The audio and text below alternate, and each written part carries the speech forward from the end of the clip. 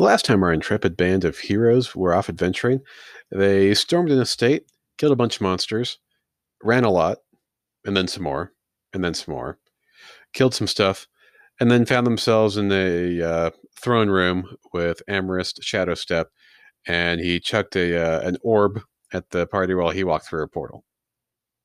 Now on with the adventure. So the orb now lifts off the ground, glowing and pulsating, and a creature that is huge begins to take form. If you need an image, think about like the dog from that movie, The Thing, the one from back in the '80s, that gets its face split in half. Yeah, kind of a hideous monster like that. You can pause this, Google it if you need to. So the monster materializes. It's huge. It's massive, and immediately, of course, Calydon rushes forward to attack and promptly misses because that's the kind of day he's having. He does manage to throw a little bit of lightning though, and it doesn't do much, but does something. Moonstar shoots some more lightning at it, which crisps it a little bit, but again doesn't do a whole lot. Cecil, the brave paladin, runs forward, screaming "for the sheep," and swings his great sword twice and misses because that's the kind of day he's having too. Ty promptly polymorphs Cal and Cecil into giant apes and turns tail and runs into the other room. And at this point, the monster that's materialized, we're going to call him the BBEG for Big Bad Evil Guy, decides to teleport to the other room that Ty just ran into and attacks Ty, but then also misses because apparently that's the kind of day everybody's having. And after trying to attack the little teenage sorcerer guy, it promptly retreats to the other side of the room there. Ty tries to stab at him, but as he retreats, but also misses because that's everyone's day here. We miss everything. At least for equal opportunity with it. So long story short, with this battle, there's lots of apes running around, smashing stuff, throwing rocks at things. Um, then eventually, Ty gets swallowed by the BBEG, and which was a little freaky. But then what happens is that he doesn't actually appear in the creature's stomach. Instead, he's in an interdimensional space and is facing another one of the BBEGs. It's one of those things.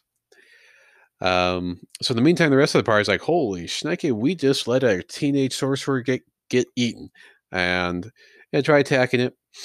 And as I attack the original creature, Ty in the interdimensional space sees damage also being replicated there, but he has no idea what's happening in his home dimension there. But then on the outside, the original creature then also swallows Moonstar, who now joins Ty. Ty is slightly relieved, mostly still freaking out, but slightly relieved. And then, of course, what happens, but that more of the party gets swallowed up. Cecil gets swallowed up by the original one. The second one that's appeared also swallows. Moonstar gets swallowed in. Then he gets swallowed in a second time, and then Cecil gets swallowed in a second time. So now they're in like a third interdimensional plane, and it's just getting really, really Inception-y here. But long story short, they do manage to kill it. It's actually Cecil that kills it. No real interest in noting that, but just thought I should for the record. Cecil kills it, saving the day. The creature all explodes. Cal's the only one left out there by this point in the original dimension, and Cecil, Ty, and Moonstar are all just left standing in the corpses space there. And so they finish killing the monster, and the portal's still active, the one that Amherst Shadowstep went through. Cal, not wanting to do anything as pedantic as debate about what could be on the other side, just runs straight into it. And he finds himself in basically a dark room. He's completely blind, can't see anything. He can hear a little bit of a low rumble, like maybe there's a large crowd, distant from him, further down. But all I can tell is that there's just crates everywhere.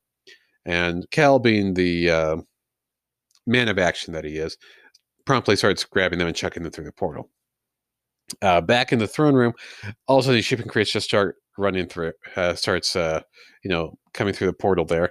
Everyone just kind of stands out of the way, and some of the crates are empty. Some of them are full of dresses, statues, stuff like that. Um, kind of looks like costumes or anything. And so once the crates stop flying, Ty walks through the door, joins Cal there, and fortunately Ty has dark vision, so he can actually tell where he's at, and he can figure out, okay, we're in the supply room here, and you can see there's actually a few mannequins that Cal had not spotted and checked through the portal. And by this point, Moonstar and Cecil decide to follow, and they kind of check things out. They can hear the kind of that low rumble, but they can't really pick up anything else. And Ty sets up a bonfire from some of the pieces of crate that are still in the room. Cal spots a mannequin, promptly picks it up and ties it to his back to take with it. He tries to actually go back through the portal because he wants to get a costume for the mannequin, but kind of Coyote style from the Roadrunner cartoons, runs at the portal along the wall there and just smashes right into it. Cecil says, "Oh well, maybe you just need more force," so he picks him up and throws him at the wall, where the faint outline of the portal's still at, but only manages to hurt Cal a little bit more. So that went well. So they go out. So they leave the supply room there. They're just kind of in the hallway, and they kind of check them out a little bit, but they're just more storage rooms. So they do some more wandering around, and the Moonstar sneaks upstairs when they come to a stairway, and they just spot a lone sentry up there. Doesn't look like anything big. Then Moonstar goes back downstairs, and he can pick out a few words. Like Amorous Shadow Step. He can identify that name. Donovan Upbridge, another name from Catbrook City Council. But he can't really pick out what's actually happening to the conversation. It kind of sounds like to him that some noble people are talking about an emergency city council meeting and the consequences of it, in their guilds and such. So Moonstar comes back, fills in the group, decide to go upstairs, try to sneak past the sentry. Ty, tries to be all sneaky and tries to, put him to sleep, but that fails. So instead, he uses suggestions, and they just start interrogating him. They find out that they're on the 6th floor of the building. The only way out is by going down. People are meeting downstairs for a big meeting. Moonstar says, "Hey, let's just get to the roof, polymorph into birds, and get out of here." That sounds like a good idea, but before they do that, they decide to check out Amorous Shadowstep's private suite that happens to be on that floor, and they want to scope things out a little bit more before they take off. So they get into the suite. They snag the keys from the sentry that they have under interrogation. Get in. It's empty. Pretty normal stuff there. Moonstar goes in. He checks out the balcony, and he can see that on the center stage there, they can tell they're kind of in a theater here. In the center stage there's seats for 10, but only 8 are occupied.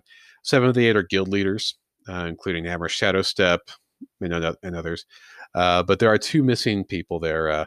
One is Varen Camry, the undercover celestial for the sponsor for the party, and also Cormac Treyard, who's the leader of the Fullers. I don't remember what the Fullers do. Yeah. Moonstar can tell that the theater tiers along the wall there are pretty empty, but down on the ground floor there, the seats there are fairly full. There's a sizable crowd there watching the discussion, and Ty decides he wants to do something dramatic and also stupid. And he wants to sneak up to the group on the stage and throw holy water on everybody there to figure out who the demons are.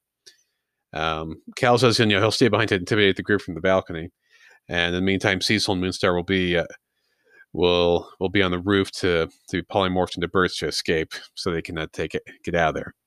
So Ty uses Dimension Door. He will use Dimension Door to get out of the theater for his escape. Casts invisibility on himself, gets downstairs, sneaks downstairs through the crowd, gets onto the stage, and then his visibility drops as he drops his concentration, so he can throw the holy water that they've made um, on the group there, and he screams, "Be gone, ye demons!" Um, and two of the people that get the holy water on him, Isolde Leafstone and Blaine Greystone, shriek in pain, literally smoking from the holy water.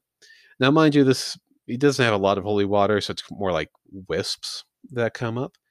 It's not a it's not like like a huge flames or anything. Um, so Donovan Upbridge, screams to demand what's going on. There's a lot of pandemonium that just starts happening. Ty, he starts backing away. He points out that that Leafstone and Greystone are demons because of the holy water. Guards are coming. Unfortunately, Ty is wearing his mask, so people can't identify him immediately. And as the guards are coming at him, he calls upon the people to rid themselves of the demons, and then uses Dimension Door to get himself outside of the theater there, put some visibility back on himself, and books it out of the place.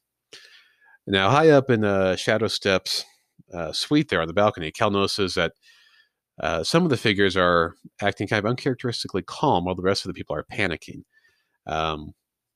The guards secure the guild leaders, get them off stage. Unfortunately, his vision's not great enough. He can't actually tell who's acting really calm compared to everybody else. So he decides to book it up, to the roof and turn into a bird and fly around. And as they're doing that, the crowd from inside of the theater there is outside. Cal decides to kind of make a bit of a detour, flies over the crowd, and lets loose some poop, releases his bowels. And he's pretty certain that he hit at least one person. Who it was, we may never know. They regroup later that night at the Crooked Lantern.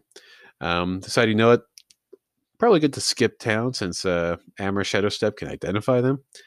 So they send Gesh, Aaron, the preserved bodies of Dane and Vachette, and the albino Chim Chim and Cal Sheep out of the city. They point him towards Sigmund Veritas' estate, figuring it's probably the best place for them. But they decide to fly, turning into birds, and they bring Gruffer with them for kicks because they need somebody to record their stories. After about a half hour flying, they get to Veritas. They first make a detour to fly to Baron Camry's estate to fill them in what's happened. After about a half hour flying, they get there and they see all the lights are off, and they see that points of access have been broken into, like walls have been knocked down, broken into. And so they decided to take a turn and just keep on flying, and they fly out of town to Sigmund Veritas' estate instead. And his place, in contrast, has pleasant lights on, undamaged walls, which is very important, that kind of stuff. Naturally, they beat Gesh and Aaron in the cart there. And the butler answers the door, goes to fetch Veritas. And they're left waiting for a while, like almost an hour. But Veritas does indeed show up. He's rather disheveled. And he says, "Well, you've all been very busy." And he gives them an update on what's been going on in Capbrook. And he said, it's kind of been a bit crazy. Apparently, the night that the group infiltrated Amherst's estate, one of his accomplices, a Anesh Kutar, had intended to confront them, but didn't for some reason. And this Anesh Kutar was actually a Yuan Ti. Wonder if she was hiding down there and we just didn't run into her. Oh well. So she left the estate and contacted all the demon associates that Shadowstep's position had been compromised. So they decided to make an assault on Baron Camry's estate instead and slaughtered all of his servants. Veritas, he lost track of Baron Camry and has no idea what's actually happened to him. In addition to that, the demons have been making, they got the city council together under a fabricated story, saying that Camry and Shadowstep had been attacked, and they're pinning the blame on the Emir, this group. And that's what the council meeting was about at the theater, was to address this threat. And Shadowstep was actively working to place the blame on Cormac Treyarch, saying that he was trying to grab power for himself. Treyarch and Camry had been publicly disagreeing, so that kind of helped sell it to people. And because of that, Treyarch had been put under house arrest, for his, air quotes, protection. With Ty's stunt, observant people spotted the smoking demons, but most people didn't. So demons are trying to cover it up as much as possible. This is forcing their hands. So they're going to have to make their move in the next 24 hours. That means they won't have the portals call upon for more troops, since the Emir have been pretty good at disrupting the Obsidian supply lines and been breaking portals left and right throughout the land.